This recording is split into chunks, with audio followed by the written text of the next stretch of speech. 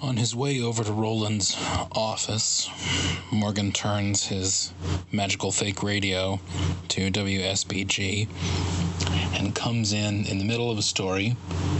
He's starting to recognize the voice of Lupus Andretti, one of the regular news broadcasters there. Andretti is saying, "Again, ladies and gentlemen, city government has announced the creation of a new department known by the acronym DESIST. This apparently stands for Digitally Enabled Superior Information Security Task Force. And what we have in DESIST here is a new security initiative begun by the city in a so-called public-private partnership with billionaire industrialist Greg Greenwell. Greenwell having been named one of the officers or advisory officials of this body. We're not entirely sure of the title yet. Greenwell will have broad latitude to conduct the information gathering activities of this organization with city officials backing him. This leaves many citizens of our fair Stringersburg wondering what exactly the law enforcement situation is in town now. As we mentioned earlier, reports have been coming in from the Stringersburg Police Department that a number of officers have gone on medical leave following the riot outside of Courthouse Square yesterday, and many others have been sent to sensitivity training or other forms of voluntary leave as a result of disciplinary actions stemming from that incident. Now, some observers of SPD have noted that this sort of thing rarely happens and that it is happening with remarkable speed.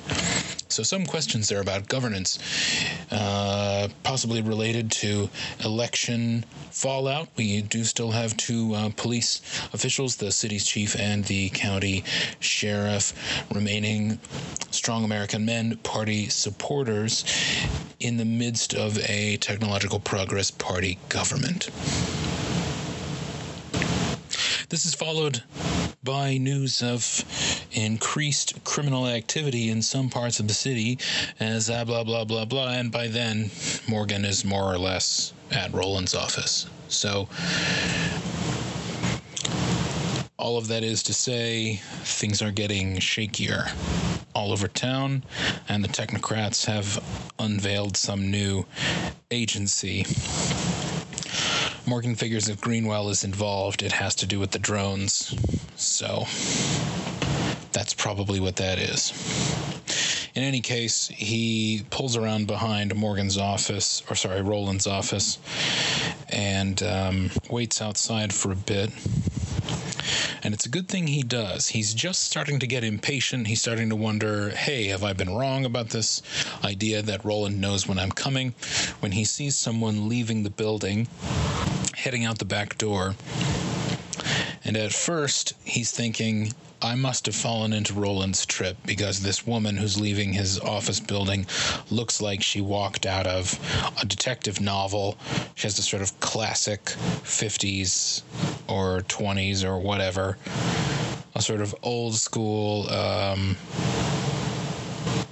style. Hair is done in like a big wavy do. She has on a sort of elegant cream-colored suit or something. Whatever you would imagine a sort of femme fatale wearing to a detective's office in a Raymond Chandler story. Whatever that is, that's what she's wearing. Or at least sort of. He gets a closer look and can tell, A, she looks familiar, and B, this isn't exactly that. It's more of a modern replication of that look. And he realizes as she walks by, well out of range, he's sort of observing her unseen. But as she walks by, he realizes that he recognizes her because despite her not wearing her glasses and changed her hairstyle, those are definitely the facial features of Maddie Fowler, the technocrat official he spoke to a day or two ago. So Maddie Fowler is leaving Roland's office. and as he's about to get out of the van and head in, he thinks she's about to be out of sight when she stops, takes a phone or some sort of device out of her pocket, starts punching buttons and like swiping at the screen. He can see her frown. She like shakes the device. She looks back up at Roland's building and then hurries away. So after that, he heads in, goes to talk to Roland. Roland basically tells him that he's happy to help gather information, but that he's not a fighter, so he's not going to be involved in any kind of combat situation with the Sept or the strong men or anybody like that. He can kind of sense, or maybe he's anticipating, Morgan's disappointment, and he holds up his hands. He's just like, Morg, you ought to know by now about me that I'm not a fighter. I'm a private eye. Haven't you ever seen any of the movies or read the books? The PI always gets his ass kicked. Well, that's happened to me enough times to know I don't care for it. I'm going to be a different kind of PI. The one that does the job, gets paid, and doesn't get beaten to a pulp. But he does seem eager to find out more about the passenger, all of that. He's like, I haven't had a chance to look at your emails just yet. I had a visitor from the TPP. She was asking me for any information that I had or I could get on any meta or any other kind of hero in town. Turned her down flat, of course. Told her I don't work for politicians. She made kind of a threat that wasn't a threat, and then she vamoosed. I gotta tell you, I didn't like the way she came at me. Came in here looking like she walked right out of the big sleep. She was preying on my sympathies. Gotta be careful with dames, Morg. Yeah, I know no one calls women dames anymore. Just bear with me. So he's eager to see the van, the contents of it, the license plate. He tells Morgan that within a small area around his office building, he's got a sort of magical working in place that interferes with most digital and a lot of analog technologies. So he's like, we don't have to worry too much about being surveilled. Let's just go down to the alley and I'll check out this van with you. So he goes down there. The guard or whoever, the guy, the driver of the van is awake now, and he's carefully testing his bonds when Morgan and Roland get down there. Roland is the first one to see him struggling, so he smiles, steps into the van in a crouch, and produces from somewhere, not a pocket, not a sleeve, the air, produces an old revolver and just sort of calmly lets it dangle across his knee. And he's just like, I get the feeling not a lot of people would miss you, pal. So the driver just sort of like resentfully calms down. He's staring daggers at Roland. Roland goes through the inventory. He checks the piece of paper that Morgan had, the sort of the shipping manifest, we might call it, or whatever. He opens the glove box, looking around for paperwork in there. He goes into the driver's pockets, pulls out his wallet, looks through it for ID. He's writing stuff down with a notepad. After a few minutes, he turns to Morgan and he says, "You're probably not going to like this idea, but I'd like you to hold off before you tell anybody about this. I feel like we're just at the tip of this iceberg. There's got to be more to find out here. Something about this stinks. It's too vague, too clean. Know what I'm saying? Somebody set this up this way because they don't want to be found, and that makes me want to find them. Just let me make a few calls. Give me an hour." So in between his phone calls, the subject of Duke Disastro comes up. And Roland listens to Morgan's allegations, his suspicions. And he waits till the end, and he's got a sort of strange expression on his face, and he says, I hate to tell you this, buddy, but I've met old Duke Disastro. That's what he's calling himself now. Met him before he got quite so famous. Saw his act, the whole bit. I was just starting on my magical career, if you want to call it that. We were rivals. Before I learned there was real magic, I was just doing the stage stuff. That's what he does, my friend. Not a magical bone in his body. I don't know what to tell you, man. Maybe he did something, but if he did, it wasn't with magic. I can tell you that. So while Morgan's chewing on that, Roland puts down the mundane phone and picks up some strange object that is sort of vaguely telephone-shaped. And he starts whispering into it. After a minute, he puts it down on his desk. They're back in the office now, and he just sort of looks up into the air and starts talking to nothing. And he's like, listen, I need you to go check something out for me.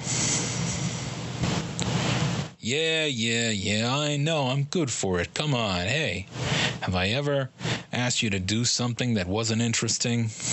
I know you people get bored easily. Come on. All right. Hey, and he turns to Morgan. He's like, you want to step into the other room for a second? It's going to get a little weird in here. I presume Morgan would go along with that on the surface, but would try to hear or see or smell whatever he could. And he can't really hear much of anything, but there's a sort of weird change of pressure in the air. And when Roland calls him back in, he sees Roland adjusting the sleeve of his shirt. And he sees a little drop of blood on his desk. And Roland sort of notices him noticing it and starts to talk to him and just sort of casually wipes it up with his thumb. Well, he's like, just another little line of inquiry there. So a few minutes later, he just starts nodding. And just figures. All right. Okay, yeah, you'll get the rest. Just keep it down, okay? Again, he's just apparently talking to empty air. So Roland turns to Morgan, and he's like, listen, if you want to go ahead and take this down to the station, here's what you can tell him. Well, here's what I've learned. You tell him whatever you want. It's like Vector Personal Defense Services is owned by a shell company that's owned by a shell company that does business as another company that goes all the way back to a guy that you and I know. I don't want to say his real name because I don't want to escalate things. But he's a member of the Sept, and he's got money. You understand what I'm saying? It goes back to him. And he kind of smiles as he's shaking his head. It's like, he's getting it both ways. You know? Either way he benefits. Pretty clever if you ask me. So, tell him what you like. Don't bring my name into it. But if I were you, I'd keep moving. This thing is gonna start getting out of control. So Morgan leaves Roland's office and heads down to the offices of WAVN. And by the offices, I mean the station. WAVN is Channel 6 in Stringersburg. It's a local institution, mostly in the low-income neighborhoods. If you can't afford cable and you have a shitty internet service, then you just watch WAVN. It was the call sign comes from the Stringersburg sort of tourism department's slogan from back in the day, America's Venice, AVN, America's Venice. But other people have noticed the parallel to the other organization called the AVN, and have noted that the anchors, the on-air personalities on Channel 6, are all extremely, like, blindingly good looking. And people tend to wonder. But the fact that it's very prevalent in low-income neighborhoods has made it sort of a very stable business. Local businesses are always running ads on it. They run so many ads on it that there's a little production studio. So they not only air commercials, they help produce them, and so on and so forth. So Morgan heads down there in the van. The driver's still in the van is the important part, and Morgan's bound and gagged him again. So he gets to the TV station and pulls the van up into a parking space. He gets out. He goes in through like a back entrance, and there's this like intern there who looks up and is like, "Whoa, somebody, we've got a hey, Jim." So some flunky comes over and is just like, "Hi, can I help you?" And Morgan gives a brief summary of I have some evidence here of some criminal activity related to one of the political parties, yada, yada, yada. And he's like, "Hold on just a second. Let me get my news director.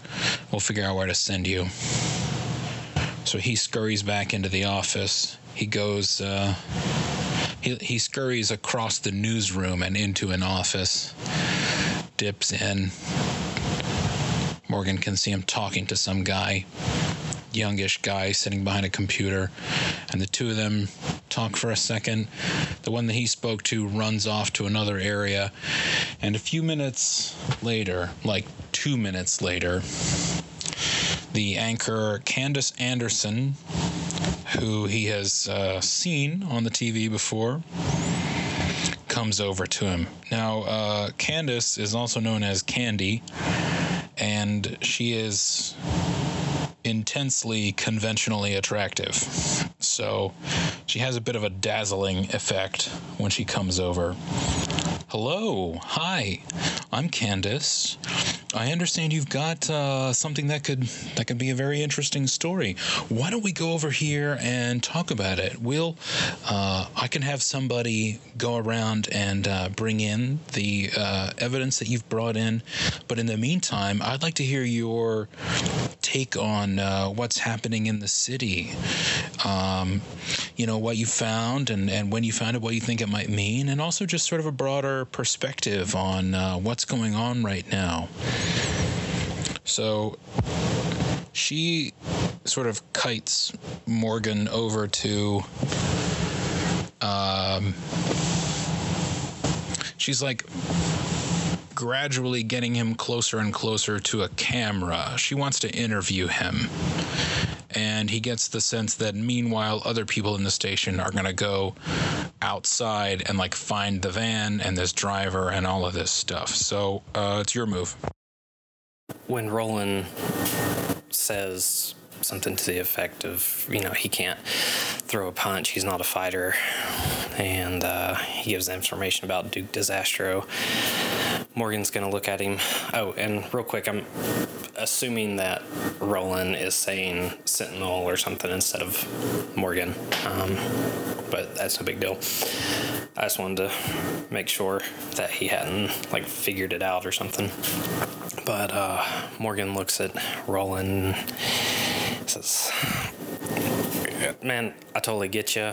Not everyone's a fighter. Not everyone can throw down. And that's totally cool. I just, unofficially, this thrown together team or whatever you want to call it, I just want to know that, if we need something, then I can call you or get in contact or swing by if something, there's more than one way to fight, man, and information's a big thing. I mean, at least that's what I've heard. The stuff I've studied and everything, it's more than just your fist. So, if you can feed us some information and you can keep your ear to the ground and the sky and whatever else you're able to do, then that'd be fucking huge, man. So I appreciate it. And if you will allow, I would like to make an addendum to how he approaches WAVN. Instead of parking and walking in and being quiet about it, he would back the van like right up to one of their double doors or something and throw them open and not necessarily dramatic, but make a loud entrance and pull the security guard out of the cab and bring him in, and either that or, while he's trussed up, open up the back of the van and toss him bodily inside.